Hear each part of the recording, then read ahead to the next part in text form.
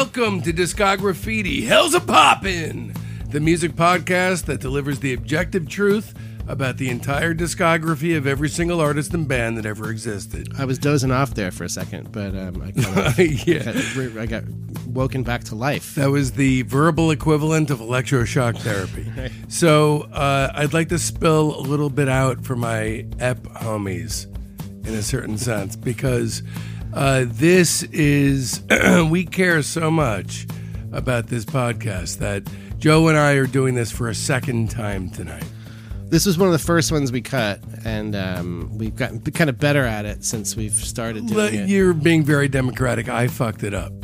Okay, well that's another way of saying that. I was being. I was amazing. I'm going to just edit out. I'm going to edit out all my comments from that and just paste it here, and then just go. And then I'm going to go play. You should do a box set of disembodied comments. I'm just going to paste in all the genius things that I said, and I'm going to sit in the corner and play Zelda right now while you do this. Just paste out my stuff. That's all. Anyway, it's kind of like when you see those early episodes of The Simpsons, and they're kind of like drawn all like Bart's looking all fucked up. Yeah, it's like that. Yeah, but worse. Someday on the Discograffiti Rarities box set, we'll re-release those. That's right. It's like the rooftop concert. It's like the holy grail of. We'll only be doing deluxe physical editions. Discograffiti ephemera, lost classic. Right.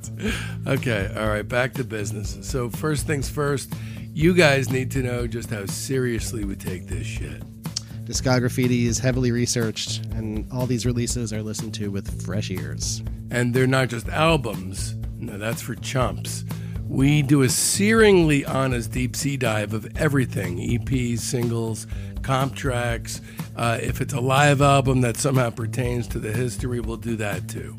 And then every release is slapped with an objectively accurate 5-star rating from 0 to 5. Which allows us to come face to face with the beautiful, true shape of an artist's overall arc. In today's episode of Discograffiti, we will be turning the spray cans on Badfinger. Which makes me very sad, because the last thing they deserve after what they've been through is spray canning. Can I just say, for the record, I'm Badfinger. It's the stink. He's the man with the bad in touch. Wait, wasn't it initially Stinkfinger? I think that's apocryphal. I don't think it was ever Stinkfinger. I think you're saying it's apocryphal because it's a conversational diversion you just don't want to have. I'm perfectly happy to have that conversation. Okay. I did not come across that in any of my research. Okay. Most of my research centered around that. How different would it have been? Maybe they would have, if they were Stinkfinger instead of Badfinger. None of the horrible things would have happened to them. Or maybe all of the horrible things would have just happened quicker. So I've always liked the hits with these guys, but honestly never had any idea about the tragic depth of their story until the very first Mojo I ever picked up, which was in, I believe, December of '98. Rundgren was a big feature in it. This is Mojo the magazine. Mojo the magazine. Not Mojo the like ephemeral quality. No. It's not the first time you came across Mojo itself. No. This is the magazine you're referring to. I'm not talking about Chi, the life force.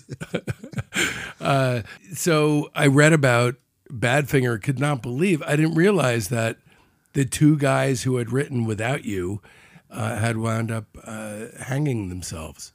It's horrible. Right. I kind of knew about Badfinger from being a fanatic Beatles fan when I was a kid. Right. So I read like every Beatles book you could get at the time, and they had that association. McCartney writing "Come and Get It," them being on Apple Records. So I knew about them. That was kind of my first introduction to them, and I knew all the hits kind of like everybody else. There's like 4 or 5 kind of big major hits, and they're kind of masters of melody, just like the Beatles. And plus, if you layer on top of that a whiff of tragedy, I generally am all over that kind of shit. But these guys have the chops to back it up. Yeah, you kind of can't separate their story from some of the records that they made. Right. So, I mean, but obviously we'll get into it. It's one of the saddest tales in rock history. I would probably put it side by side with Moby Grape for the two saddest tales in music history. Would you say that's a fair assessment? It's that kind of thing for sure, yeah. So let's delve in and see what in the flying fuck went wrong. Phase 1, Twee AF. And for you old timers, that's Twee as fuck. 1967 to 1970. So Badfinger, initially a band called the Ivies. They're a Welsh band formed in 1961. Tom Evans joins in 1967, and they are the first band signed to Apple Records, the Beatles label, in 1968. They're renamed Badfinger after the working title of With a Little Help from My Friends, which is Badfinger Boogie. Right. Notably not Stinkfinger Boogie. But I'm telling you, it works its way into the story somehow. I'm telling you. All right, so Mal Evans, whose fingerprints are all over this band, and in the most unsavory of ways. So I guess Mal kind of found them in the first place. Mal found them, and Fairley did produce them. But Mal and Peter Asher, who is Apple A&R, and also Peter and Gordon fame, saw Badfinger live at the Marquee, and in July of '68 they were signed. Initially, Tony Visconti and Tom Evans both produced, and they were off. These were a gang of nice guys who didn't want to step on each other's toes. And at this time, they're kind of they're still kind of developing their sound. They're kind of more in that sort of left bank twee pop kind of vaguely... without any tension. So this is like real like dandy fop kind of stuff, velvet collar kind of deal. Yeah. That without much complexity in the songwriting. Well, they had a couple of jams. Yeah, definitely some good stuff. But it's very nice and polite. Right. So, which sets up this kind of thing right at the outset. So, their band was a classic democracy, although clearly Pete Ham was the blazingest talent in the band by a mile. So this is the central tension of this band. Yeah, it's their they tend to share songwriting duties on records. Almost down the middle. Yeah, sometimes some of them get more songs on certain records, but the ratio of how good the records are is almost, you can chart it, you can plot it on a chart with how many Pete Ham songs are on the record. That's right. There's a direct proportional relationship. You know, some of the other guys have good tunes. Most of my favorites are Pete Ham's songs. But the other guys tend to have great songs, but they're more journeyman, workman, like craftsmen. Yeah, Pete Ham has a fairy dust kind of magic, and he's the strongest singer in my opinion of the four. Yeah, and he's got something to say. He knows how to convey some really profound, deep emotional truths.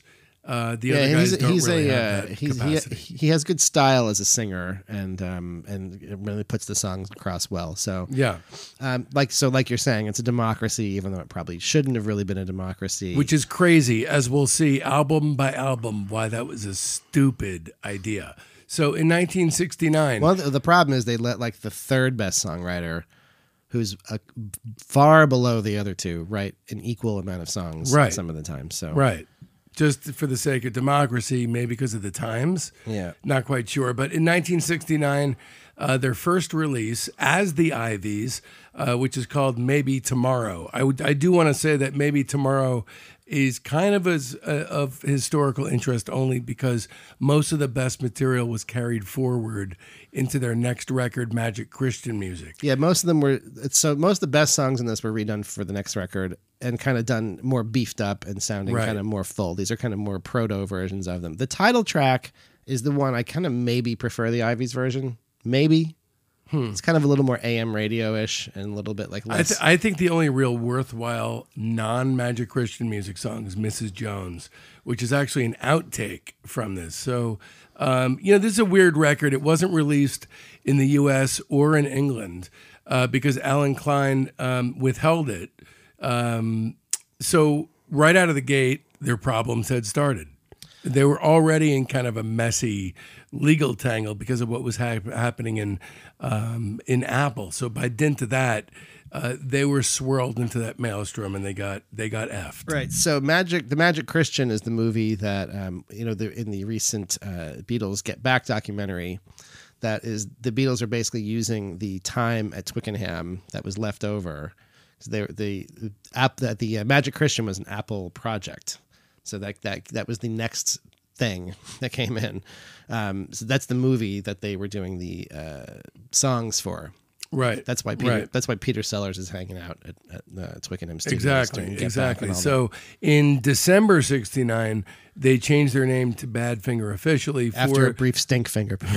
Right. That's incredibly well documented for the Come and Get It single release. So they also ditched Ron Griffiths and brought in Joey Molland, who was once in a band called the Fruit Eating Bears. And now they were ready. I give Maybe Tomorrow 2.5 stars. Truly an unnecessary thing to own, unless it fucks Alan Klein in some way, shape, or form. I gave it 2. Okay, yeah, we're on the same page with that. Kind of like you said, you kind of don't really need it because they did most of the songs better on the next. Most of the best songs. Good songs. Yeah, right. Yeah. Okay, in 1970 we have Magic Christian Music, and this is ostensibly the soundtrack. McCartney had them basically copy his demo of Come and Get It note for note. Pretty much promised a number one. That is what happened with the song. It's pretty much a perfect little song. And if you hear his demo, it's exactly the same thing. Yeah. It suits them well, and it has that really, McCartney stir. It's almost like kind of like an early solo, like Another Day, or like some of those early first couple of McCartney singles. You can hear it fitting in real well with that. So Apple basically took the film's 3 Badfinger songs, took 4 songs that were unreleased, and 7 older tracks from when they were still known as the Ivies from Maybe Tomorrow, and made this better album, which was remixed, and definitely the better investment if you were to veer off of our playlist, which is not advised. Yeah, this one is a much kind of punchier, more rock band kind of sound. There's some real gems on this. Mal Evans gets a production credit on this record, which is always weird to me. Mal was not really a musician. He's kind of like he was lovable lunkhead. Yeah, right. He was an inner circle guy in the Beatles circle. He was kind of like their roadie / gopher. You can see him kind of in in the Get Back movie. They're like, George tells him to go, like, can you think you can find me like one of those bolo ties? Yeah. He's basically he's a professional congenial presence. So it's kind of weird that he's like gets production credit on these. The record sounds fine. Apparently that is what he did. I mean, that by all accounts. I actually, I looked it up along with the Stinkfinger stuff. So this is I would say, you have some McCartney involvement beyond Come and Get It. Rock of All Ages and Carry On Till Tomorrow were produced by McCartney. There's a few, absolute classics. Crimson Ship is excellent. Fisherman, Angelique. Walk Out in the Rain is an early Pete Ham masterpiece. This is definitely a lighter side of Badfinger, but pretty strong. I give it 3.5 stars. I gave this 3. Dear Angie, that's another one. That's kind of one of their more popular. That's a great song. Yeah, it's interesting to see which of these are their most popular, most streamed songs on Spotify. Dear Angie is kind of near the top. I will say that, we start getting introduced to an element that recurs through their career and is not really dealt with successfully until toward the end of their life as a band. They cannot rock convincingly. Yeah, there's sort of 2 sorts of songs they do. They have like kind of singer-songwriter, pretty songs, which are amazing. Yeah, which that's mostly what we're going to be pointing you towards. And the rock songs are so dreadful that you just kind of have to accept that, okay, they're going to be cluttering the album just like every dead bootleg has Chuck Berry shit on it. So you got to endure that. Yeah, there's kind of like a lot of sort of things in the kind of boogie kind of feel, Right. And they're all dismissible. There's not one exception. There's kind of some that sort of have like a sort of like Bad Company kind of stylings, like blues rock. So those are always it's the fewer of those you get on a record, the better the record's going to tend to be. But they're sprinkled in there pretty consistently, unfortunately. So you gave this one 3? I gave this one 3. Notably, Tony Visconti produced most of the ones on this that are my favorites. Like he did Crimson Ship and Dear Angie. McCartney did got the production credit on Come and Get It. This is a pretty solid album. I would say I would rank it higher. Like my kind of standard go-to rating for like a generic genre album is like 2 stars if you make a competent album. This seems a little bit better than competent. It is. It seems a little bit more inspired. The Ivies one is more competent. Yeah, that's more like a 2 kind of. But this is like this has some good. It's not wall-to-wall strong material, but definitely stuff to pick out. And a step forward for them. I do want to talk about some context, because around this time things kind of shifted for them. Some seeds were planted that sprouted complete and utter dog shit. Well, the first thing though is that Come and Get It is a huge hit. Huge hit. Right. So they are kind of, they must be thinking, hey, we got this. We're on Apple Records. Yeah, we got a giant. We hit. just recorded this McCartney song. It went to like number 1 or something. It was a we're big hanging hit out for them. Hanging out with the Beatles. We have a contract with Apple. So around this time, actually in November 1970, there was a businessman in New York named Stan Polly who signed Badfinger to a management contract. So he's a businessman the same way that like John Gotti is a businessman. That's right. So maybe not that extreme, but he formed a company called Badfinger Enterprises, Inc., which sounds pretty much on the level. This is the least on the level company with the most normal name. So this bound the band to all kinds of agreements that took their profits and shoved them into holding companies that Polly controlled exclusively. So the band were on a salary. No matter how high they were riding, no matter how many number ones they had, they were on a salary, which wound up causing obviously tremendous tension, and frankly just killed the band eventually. Right, so there's kind of a few different dimensions to the Stan Polly saga. Not only did they have that situation where all their royalties and earnings were going into the escrow fund that they couldn't ever get a hold of, but then he negotiated this crazy record deal with them. That comes a little bit later on in the story. Stan Polly, we could kind of talk about him a little bit. The next year, in 1971. After he'd already started managing them, he was named as an intermediary in an investigation. It was like some scheme between corrupt judges and like what are called unnamed crime figures, which I'm assuming are kind of like mafioso kind of guys. Mm-hmm. So he's in with this scheme to like bribe judges, and he's kind of a go-between with those guys. And you see all kinds of shadowy figures that lurk around the rock cognoscenti, the music business, like was Matthew Cates with Moby Grape. People looking to destroy people's lives, basically. Yeah, the music business was really like that. Yeah, it's still kind of like that a little bit. But but this was aggressive.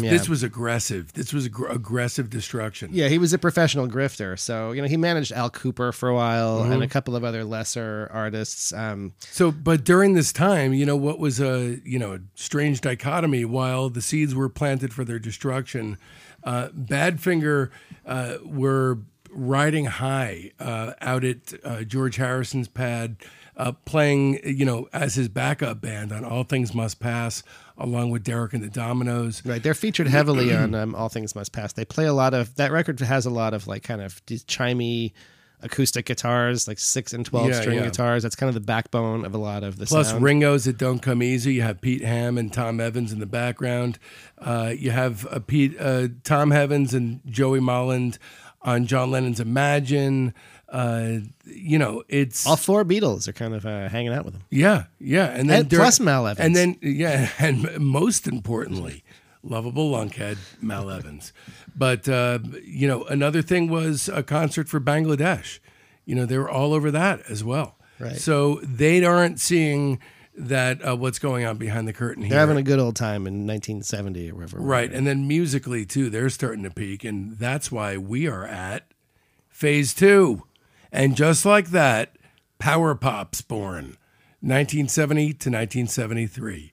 So in 1970, we have No Dice, which, by the way, the trilogy, right? Yeah.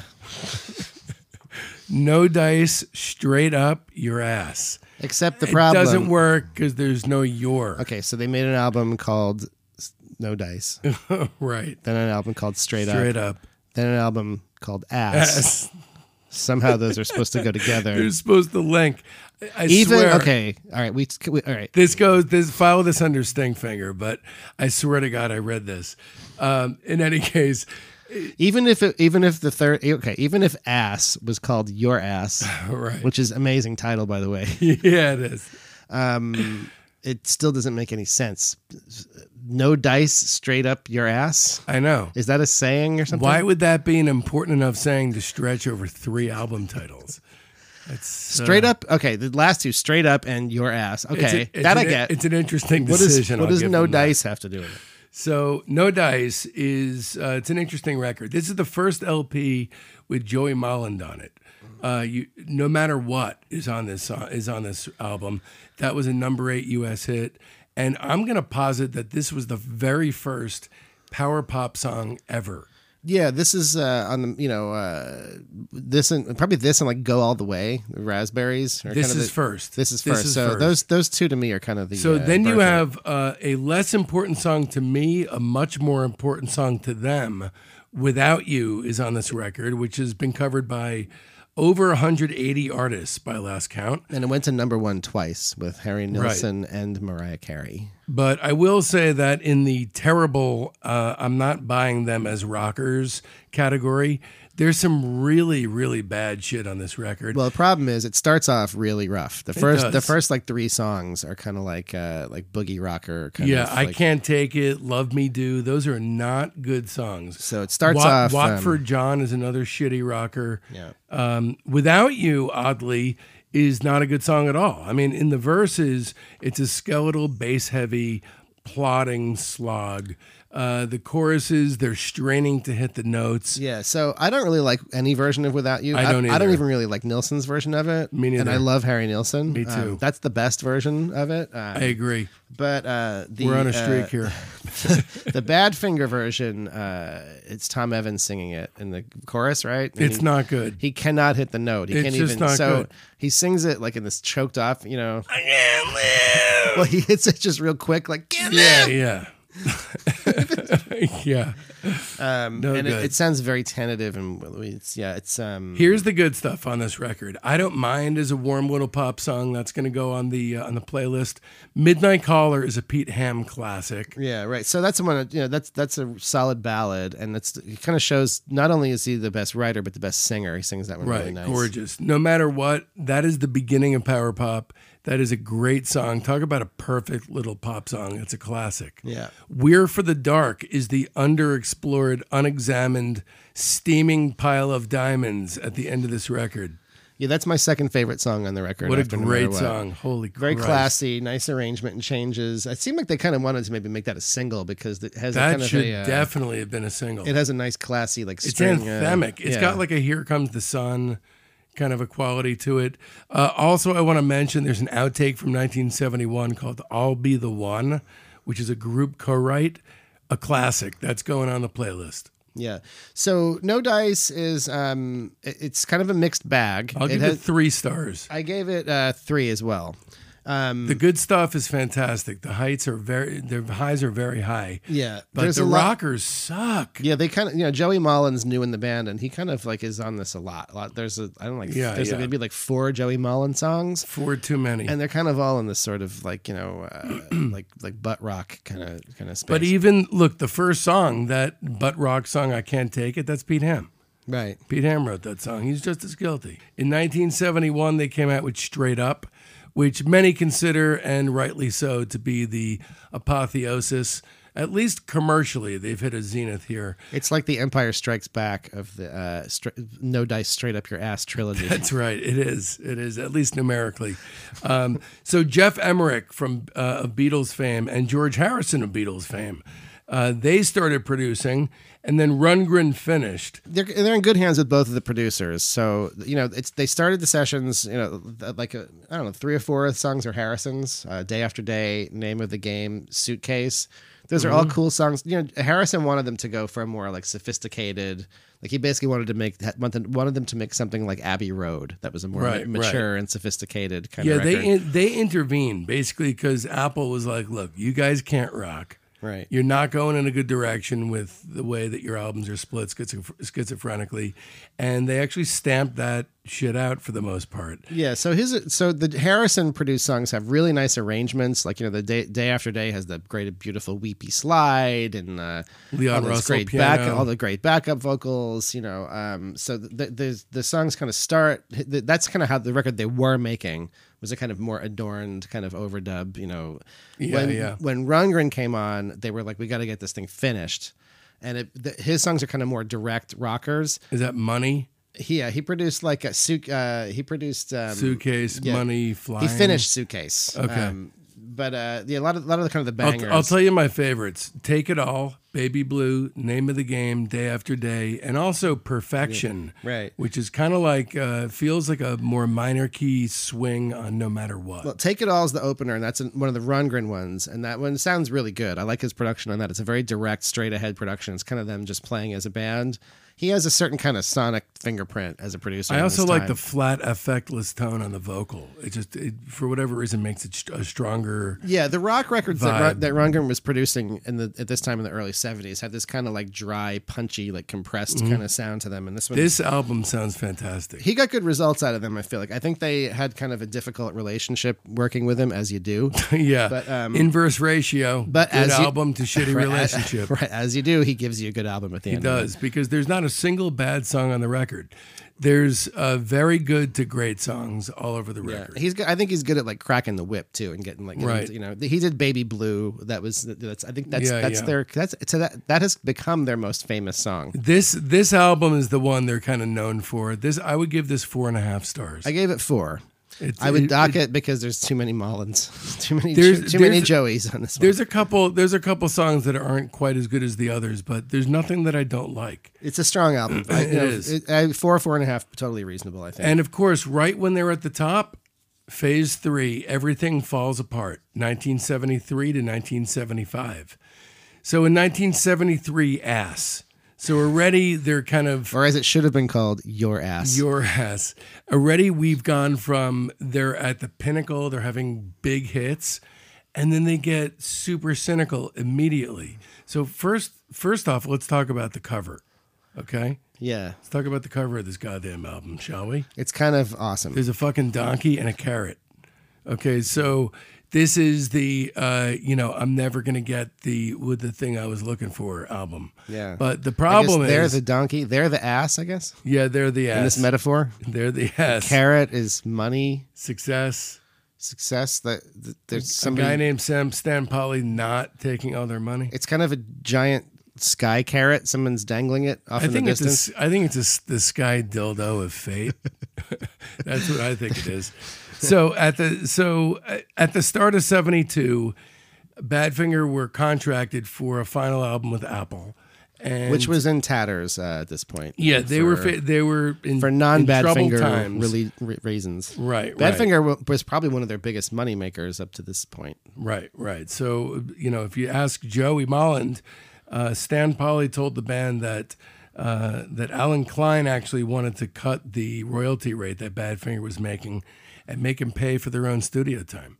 Yeah, so that's a fine thank you for seriously making a hit record. So the fourth and final album for Apple, Ass, sessions had begun in early '72, and there'd be 5 recording studios that would be involved over a year. So Rundgren originally was going to produce, but quit over money during week 1.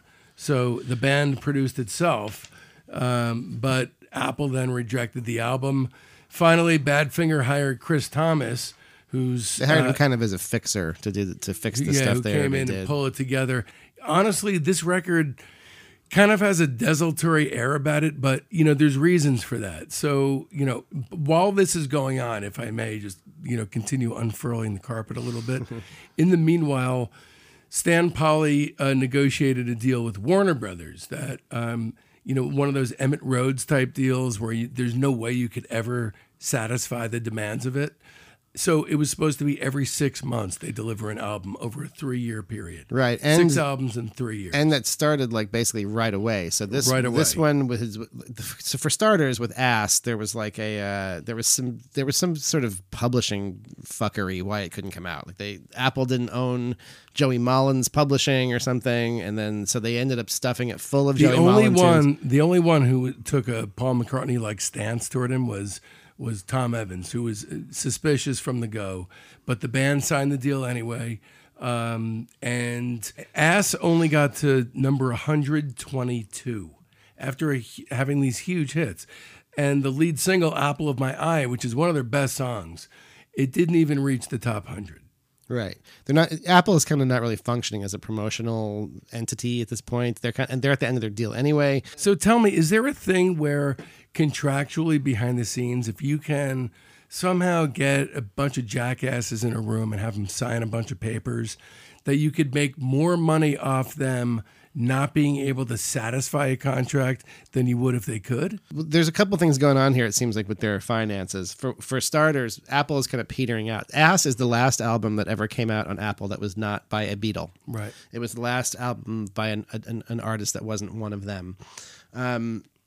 And it's kind of uncommercial because they gave them no resources to make it. It doesn't sound very good. It sounds very flat. Sounds horrible. It's their worst sounding record. They had just gotten done working with great producers on Straight Up, Rundgren and George Harrison. They had kind of access to the best of everything, and then they became kind of an afterthought. They didn't really know how to. It's a giant step down, self-produced, going from a truly great producer to producing yourself, and you don't really have any experience doing it. Plus, let's talk about the songs. 5 of the 10 songs were written by Molland, I which think is that a has fucking death sentence. That has something to do with their publishing thing, because Apple didn't own his publishing rights. So, So Pete Ham gets 2 tracks. The second track, Timeless, which ends the record, is the worst song he's ever written. It's really just supposed to be sort of a ripoff of I Want You, She's So Heavy. And Apple of My Eye is great.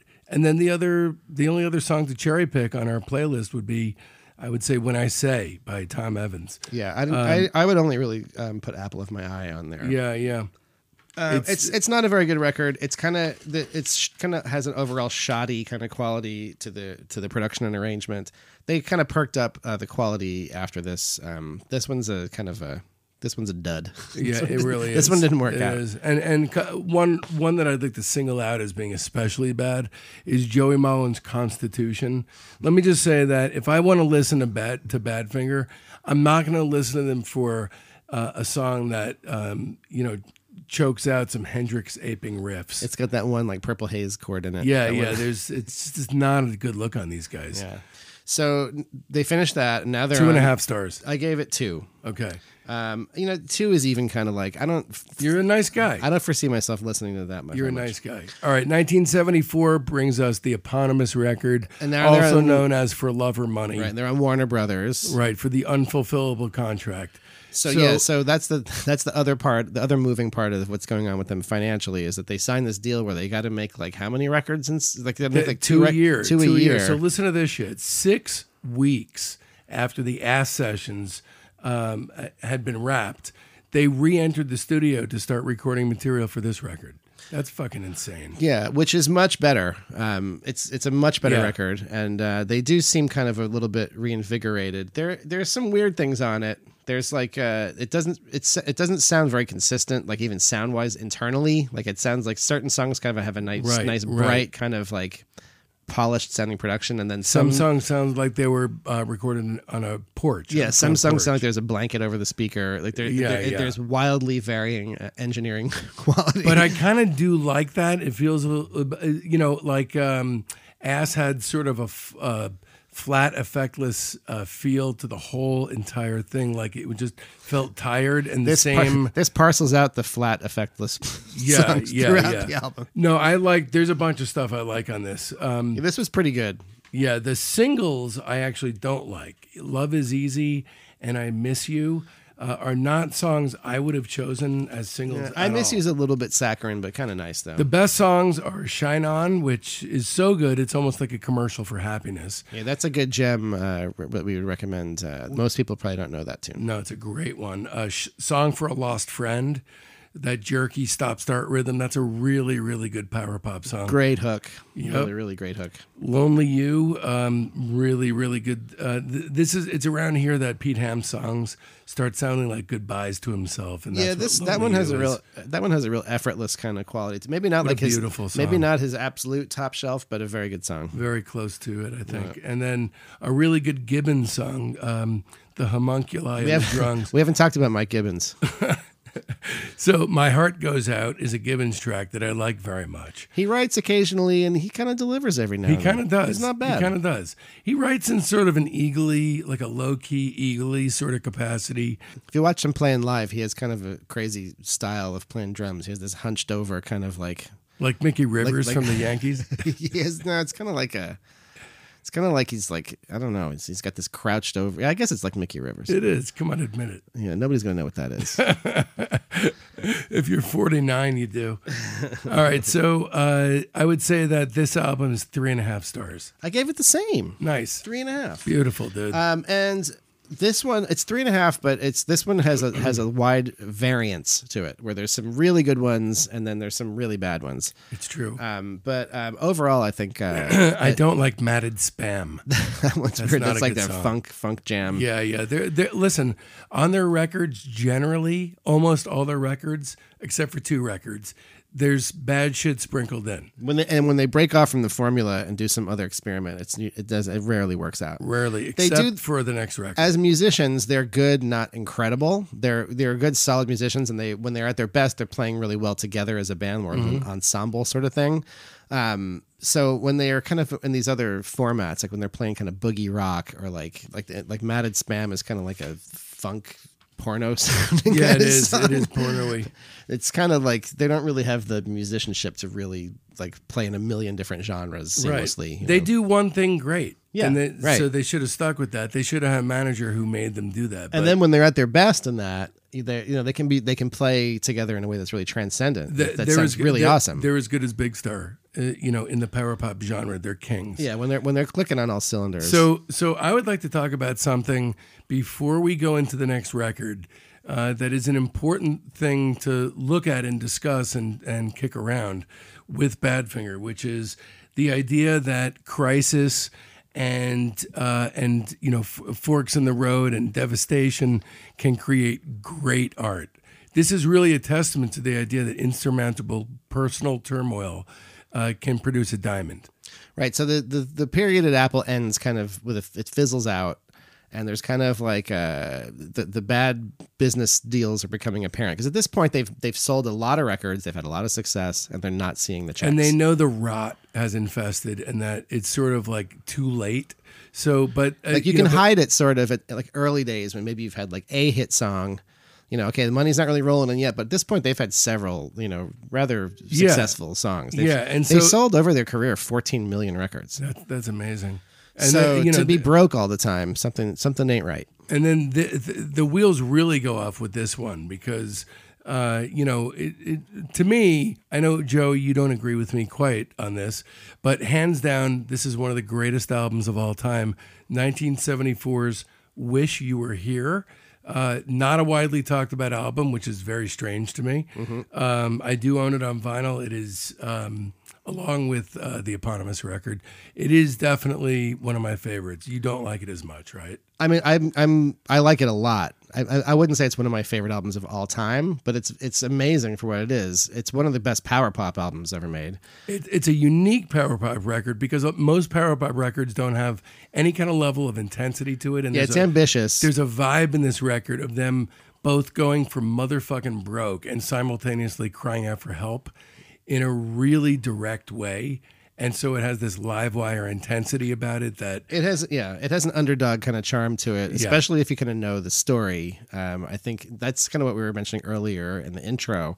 You kind of can't separate the story of where they're at from the greatness of this album. It's weird, even like power pop dorks who like are obsessive about this stuff. This doesn't really have even a cult following so much. This record, right? You would to me one of the more underrated records that I can think of. It's insane. Before, so it's a true 5 5-star record. I don't think there's really any way to get around it, but it doesn't have that kind of reputation at all. Not at all. So let's turn the magnifying glass down and go through song by song, because this one actually earns it. So the record kicks off with Pete Ham's Just a Chance, which talk about fucking majestic, towering, monstrous, arena-sized power pop. And this the is way another that one, yeah. it's just recorded so big. They play it great. So this is Yeah. really this one is where they really play the best, I think, as a band. Where like I was saying before, when they're at their best, they really kind of when they click, it sounds really amazing. But they're playing so well as a band Yeah, together right. that finally they have figured out how to rock convincingly. yeah. This late into their career, they have finally figured it out.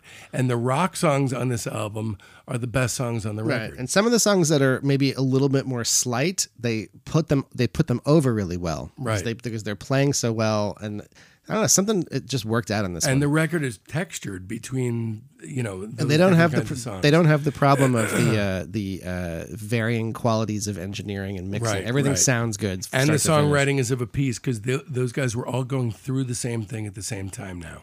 So You're So Fine is the second song. Mike Gibbons' track, Eagerly Pop, slight but really good. That's kind of what I was getting at. They play it so great. Yeah. It just really works. Got to Get Out of Here, which is one of Joey Molland's best tunes, in my opinion, continues the vibe of jittery paranoia. Great ballad. No One Knows, absolutely incredible. Just an impossibly celestial, overblown rock and roll tune with strings, Townsend windmills. If you're a power pop aficionado and you don't know this song, you will love this song. It's a dream come true. It's one of the sorts of things that I say this from time to time on the show. That's the sort of thing you hope to kind of come across when you do. That's right. When you do this sort of focused listening, Your heart just starts to pound when you hear it for the great first song. time. Yeah, and then my favorite song on the record, and possibly my favorite ever Pete Ham song, Dennis. At least the most undersung praise-wise. Nobody even talks about this song, but side B has two epics that were fused together, Frankenstein-like. You have In the Meantime / Some Other Time, a one-time Mike Gibbons, Joey Molland co-write. cool. That's kind of one of their. It's a disco prog experiment. Yeah, that's one of their more idiosyncratic kind of tracks. Kind of a curveball for them, but it's cool. I like that one. It's cool. It's kind of weird. Pretty much everything on this is at least pretty good. Yeah, the next song is the slightest tune. It's a Molland song, of course, Love Time. See, that one to me, I think that I like that one a lot. That you seems really? like that could have been a hit. In fact, we re-recorded this a few months ago, and I kind of went back and re-listened to this album in particular, and that one kind of stood out That's to the one me. that stood out? Yeah, Interesting. that I kind of Interesting. maybe slept on the first time. That one never really stood out to me quite as much. seemed like that could have been a hit song. Then you heard it, A&R people across America. You heard it here first on Discog Graffiti. King of the Load, a great little Evans number. Then finally, Meanwhile, Back at the Ranch / Should I Smoke? A Ham Molland Frankenstein experiment that is absolutely killer. Wouldn't you say? Perfect closer. Yeah, I think this is kind of the peak of their ambition as a band, Yep. where they're really going for it and really trying new things and swinging for the fences. It's just fireworks, 4th of July fireworks. Yeah, the hook really hits hard. They're kind of going for broke and they pull it off, and it's a perfect end. I mean, they could have ended right there and everything would have been fine. They could have, at least but in terms of his story. they were shoved right back into the studio. So, first of all, 5 stars on that one. 5 stars for me too. Hard 5. Right. So while all this stuff is going around in the background, Warner Brothers is getting all kinds of red flags about Stan Polly, go figure, and his horrifying ability at returning a phone call. And then there was the matter of that escrow account of advance funds. So with regard to their contract, Stan Polly was supposed to keep $250,000 into in a safe deposit thing for safekeeping, and would not reveal the whereabouts. Would not return phone calls. Eventually, just completely disappeared. I think he kept it in a sack with a $sign. That's right. That's right. With stink lines coming off him. Then he drank some rum out of a jug with 3 X's on it. So here's what happened was Warner Brothers terminated their contract with Badfinger. But This is right after Wish You Were Here came out, right? So this is during the whole time. So rather than having the group sign new contracts, Polly just disappeared. So it didn't resolve it, nothing. So it was released and withdrawn from record stores in early '75, 7 weeks after release, because of all these lawsuits that were going on. So then imagine that your album, not only your album, but your best album. You're playing like like your lives depend on it. It's taken off the shelf, and you are pushed right back into the studio. And in 1975, they recorded a record that remained unreleased until the year 2000 called Head First. Yeah, and at that point, it's like you got to say, like, why even bother? After the record gets shipped and then gets returned, you got to give him points for being good sports. But they still, here's where it gets insane for me, because you get into that mindset of how could they have been interpreting all the madness that was happening to them, and how could that have even allowed them to become creative in that kind of situation, and yet they still pulled out a very good album. Yeah, it's pretty good. There's really good stuff on it. So it was recorded December '74 to January '75, not released, and a rough mix was made by Phil McDonald, who's an Apple recording engineer. The songs that I like, "Lay Me Down" is it's relatively rote ham pop, but pretty decent. "Hey, Mr. Manager" and "Rock and Roll Contract," both Evan songs that don't really beat around the bush lyrically. Those ones I can't get into. But you got to admire them for what they are, right? The titles kind of say it all. The poor dudes. That's all I'll say. The poor dudes. Yeah. Keep Believing. I feel like this album's going to get some sympathy stars. I like the album. I actually always liked it. It's kind of you have to kind of put it in the context of what they're doing. So if you kind of listen to it and appreciate it in the context of like the world has kind of crashed down upon them, and it's like this kind of like, what's the point of even going in and making it? And they're still making music that goes la la la. They're still giving it the old college try, trying to do their best. So. Keep Believing's really good. That's one of the best ones. One of Pete Ham's empty pep talks to himself. That one's very sad. It is sad. It has a very resigned kind of sadness to it. It is. It's Keep Believing, but it's kind of He's not believing shit. All right, so Moonshine. This is a really beautiful pop song. Nice ballad too. That one kind of has like a little quickie sort of feel to it, like they did it kind of like. I love that song. But it's nice. And then Back Again is Homunculus' best song, Mike Givens. Mm-hmm. I like calling him Mike Givens. Like Robin Givens. Yeah, I like calling him that better. Back Again is that guy's best song. And then if you buy that CD, if you buy things like that, there's two really good demos on a demos disc that we strongly recommend. Nothing to Show, and especially Time Is Mine. I give the whole package 3.5 stars, my buddy Joe. I didn't like this as much. I gave this 2.5, and you're a sick human being. I feel like it's kind of padded out and not really kind of full of great material. There's a couple things that are pretty cool. Again, I give them credit for sticking with it, but it ended up being kind of a swan song. And then before we go into what happened next, there are a couple of Pete Ham demo collections that are available. One is called 7 Park Avenue. The other is Golders Green. These are mostly 2-track bedroom demos with some studio demos thrown in for good measure. A few things that we're going to pluck on the playlist. From Golders Green, the song Dawn is amazing. And then on 7 Park Avenue, Would You Deny and Dear Father are classics, even though they're just demos. And then I especially want to single out No More and Ringside.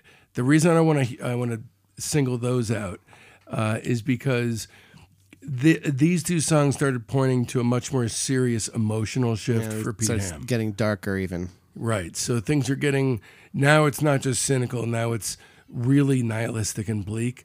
And around this time, apparently Ham started exhibiting pretty alarming behavioral patterns.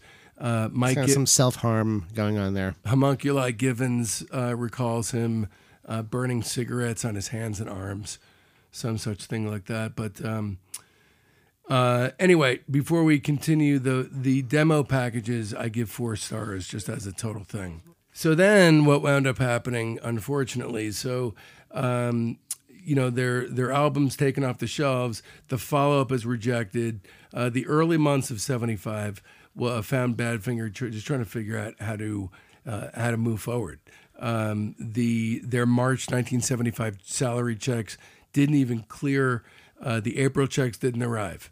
And Pete had just bought a big house in Surrey, and his girlfriend was expecting. The band tried to manage without Stan Pauli being involved by contacting booking agents themselves and trying to get gigs and prospective managers throughout London. But because of their ties to Pauli, it effed everything up. Nobody wanted anything to do with them. Yeah, in retrospect, I wonder if they could have gotten some other legal representation that could have gone after Pauli, or where they could have had a more aggressive. It seems like that there should have been a way out of that. They were clearly being defrauded. Right. So you would think that they would have some sort of leverage. Look, we're going to turn the FBI on you or something if you can, But it didn't work out that way. He just sort of it seems like he couldn't get away with that now, just disappearing and running away with this money and vanishing. Clearly criminal activity, but on the night of April 23rd, 1975, Pete Ham got a call telling him that his money was gone. So later that night, he met Evans. He had a shitload of whiskeys. Evans drove him home. And that morning, he hanged himself in his garage. So his suicide note was written to his girlfriend, Anne Harriet, and their son, Blair. It directly mentioned Pauli, as directly as Tom Evans sang about him on Head First. The note was, Anne, I love you. Blair, I love you. I will not be allowed to love and trust everybody. This is better, Pete. P.S. Stan Pauli is a soulless bastard. I will take him with me. Well, unfortunately, didn't take Stan Pauli with him because Stan Pauli lived to the age of 87. Right, the ripe old age. He was eventually convicted of some sort of scam in 1991. It was like some scheme he had going with like a airplane manufacturing company that he scammed a bunch of people out of money, and he ended up doing. He was sentenced to probation, and then he had to pay back the money that he scammed, but he never did pay back the money that he scammed away, and then he lived to 87. What a fucking prick. He died peacefully with a big smile on his face. And Pete Ham, dead at 27, his daughter, Patera, was born 1 month after his death. Mm-hmm. So to make matters worse, so this is all happening really quick, right? In May, Warner Brothers terminated the Badfinger contract, and around the same time, Apple deleted all of Badfinger's albums from its catalog. So it's like the band never fucking existed. Phase 4, The Death Rattle, 1979 to 1983. So for 4 years, I guess the remainder of the dudes are putzing around. In 1979, they put together sort of a bastardized version of the group and record the album Airwaves. Yeah, well, Joey Molland was putting together a band, had a couple of like LA musician guys in it, and then Tom Evans happened to be around, so they invited him to play in it. So they're like, well, might as well call it Badfinger. Right, one of those. Except not a good example of one of those. This and the next record are just whimpers. They're not really a part of the Badfinger story. Barely canon, really. Barely canon. It does have the name on it, but 1979, you have a couple songs that I believe both were singles, Lost Inside Your Love and Love Is Gonna Come at Last. We're sort of in Air Supply territory, but they're serviceable songs. I give the album 1.5 stars. 1.5 stars too. Nice. This record, Airwaves, has some kind of like late 70s trappings to it. There's some soft rock, decent like trappings. Yeah. There's like yachty. There's a bit of disco, some disco little strings yacht and disco, stuff. Yeah. There's some of it's kind of power pop still, like Skinny Tie kind of power pop sort of thing, as was the trend at the time. There are a couple of notable appearances. Nicky Hopkins plays on 3 songs. Very classic. His crowning achievement. And have you ever heard his solo record? No. It's so bad. Yeah. It's right. Jamming with Edward. That's all right, Nicky. And then also Discography favorite, Andy Newmark. Yes. Makes another appearance. Drummer extraordinaire. He's on a track along with Nicky Hopkins, which is Lost Inside Your Love. which is a good song. And brings I think some belongs on the playlist. Brings some much needed class to the proceedings. Yeah, definitely. But then that kind of class is kind of gone from the next record. It's not. It's kind of comparable. The record itself, 1981, "Say No More," which thank God they did. "Hold On" is the only song I would really put on the playlist by Evans. But worth mentioning that he got his anti-Stan Polly screed out there. Rock and Roll Contract is on "Say No More." I give the record 1.5 stars. I gave this one 1. That's fair. They had moved. They were based out of Miami at this time, and it seemed like they were kind of just down there, like partying and like telling people that they were Badfinger, and kind of just occasionally doing some music. Tony Kaye from Yes was in the band at this time. That's right. Didn't see that one coming. No. And this one had a minor hit because "Baby Hold On" went to number 56, and it's a good song. I think that deserves to be on the playlist. That one's kind of like a Hall and Oates kind of sound. It's kind of good though. It belongs on there. Yeah, that one's all right. But they had a top 60 hit. Yeah. In 1980, whatever this is, 1981. That's kind of it, and that's the reason why is that qualifies as the if you want to look for a happy ending in this story, that's pretty much that was it. Yeah, I guess if you got to settle for one, because a couple years after that, November 18th, 1983, Tom Evans and Joey Molland got into an argument regarding Do Re Mi and from the Apple era, and also specifically Without You songwriting royalties. And after the argument, Tom Evans hanged himself in his garden at his home in Surrey. I wonder what that argument was. So, Without You was Tom wrote it, right? Tom and Pete Ham. And Pete. Right. So Joey, no royalties from that probably. He probably just wanted some of the large amounts of money they were getting. For the song he didn't write. Right. Yeah, which had been a hit for other people. Right. That's all. Okay. That's all. So at this point, Badfinger is definitely done because Joey Molland was not an original member anyway, and then you just have Mike Gibbons. In 2005, Mike Gibbons dies at 56, and it's Gibbons. Damn it! Respect the man of a brain aneurysm. We're sorry. We're sorry, Mike Gibbons. Sorry, Mike. You seem like a fine dude. You do seem like a nice guy, and your eagerly pop sense has served you. We're well. sorry. You're the comic relief for this. Spilling one out on this studio floor. In 2009, 1,000-year-old Stan Polly dies, as does Joey Molland's 62-year-old wife. He's still in there in 2009. He's hanging around like Obama's president. But he's still around. Joey Molland still walks the earth, one of the only living reminders that all this horrifying karmic shit went down with the band. These guys were absolutely seminal power pop, some of the best out there. And the first, this band was no Klaatu. They were the real thing. They weren't imitating the Beatles. They had some of that Beatles magic, but they had their own thing. And generally, except for those endless attempts at rocking out, they were endlessly melodic. Why you got to take shots at Klaatu, man? Why you got to bring Klaatu into this? Who are we going to get to do Klaatu with us? I don't know. Is Sir Bodsworth Rugglesby a real person? Of course he is. All right. Well, let's talk about top threes. Well, let's talk about their arc first. This is a strange arc. So we basically go from black and white to Technicolor and talkies. So we go from a narrow vision of pop into this Technicolor widescreen power pop that just gets bigger and bigger. But then these guys were choked out and left to die. And so their arc is a rudely interrupted one. Top 3 albums. Number 3 is self-titled Badfinger. Number 2 is Straight Up. Number 1 is Wish You Were Here. Worst album is Ass. Well, we've done it again. We have exactly the same list, except I'm kind of torn on what to say is the worst album. All right. It's Ass. It's Ass, all right. Number 3, I have the same. Number 3, the self-titled Badfinger album, although I will say that No Dice was right on its heels. Number 2, Straight Up. Number 1, Wish You Were Here. And then, I don't know, do you include the last couple, like the post-Ham albums?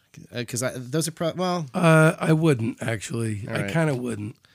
All right. Or else I would say one of those. Let's say I'll go with the same list. Ass. So we have the exact. If we're doing everything, then the last say one no is more. Say no more is the worst if we're counting everything. Sorry, Tony K. It wasn't your fault. Yeah, it really wasn't. You did pretty good on it. So anyway, thank you so much for joining us. This is a sad tale, but hopefully you were emotionally uplifted by our entertaining and thorough researched spirits. And do check out this playlist, because I bet you if you like this kind of music at all, if you're at all it's unbelievable power pop fan, there are probably some of these that you haven't heard. Head to toe, beginning to end, this is going to be one thrilling listen. Follow us on Facebook, Instagram, Twitter. Definitely please subscribe and join our Facebook Live group for some inspiring debates. Yes, the Facebook rock fights. Right, the Facebook Discography discussion group is live. You'll be able to. We will interact with you there. You can tell us how angry you are at us or how much you love us. Look out for tons of unbelievably exciting upcoming guests, and also in addition, some Patreon sidelines, brand new shows. Discography presents our Patreon content. That's right. Thanks for joining us. We'll see you soon.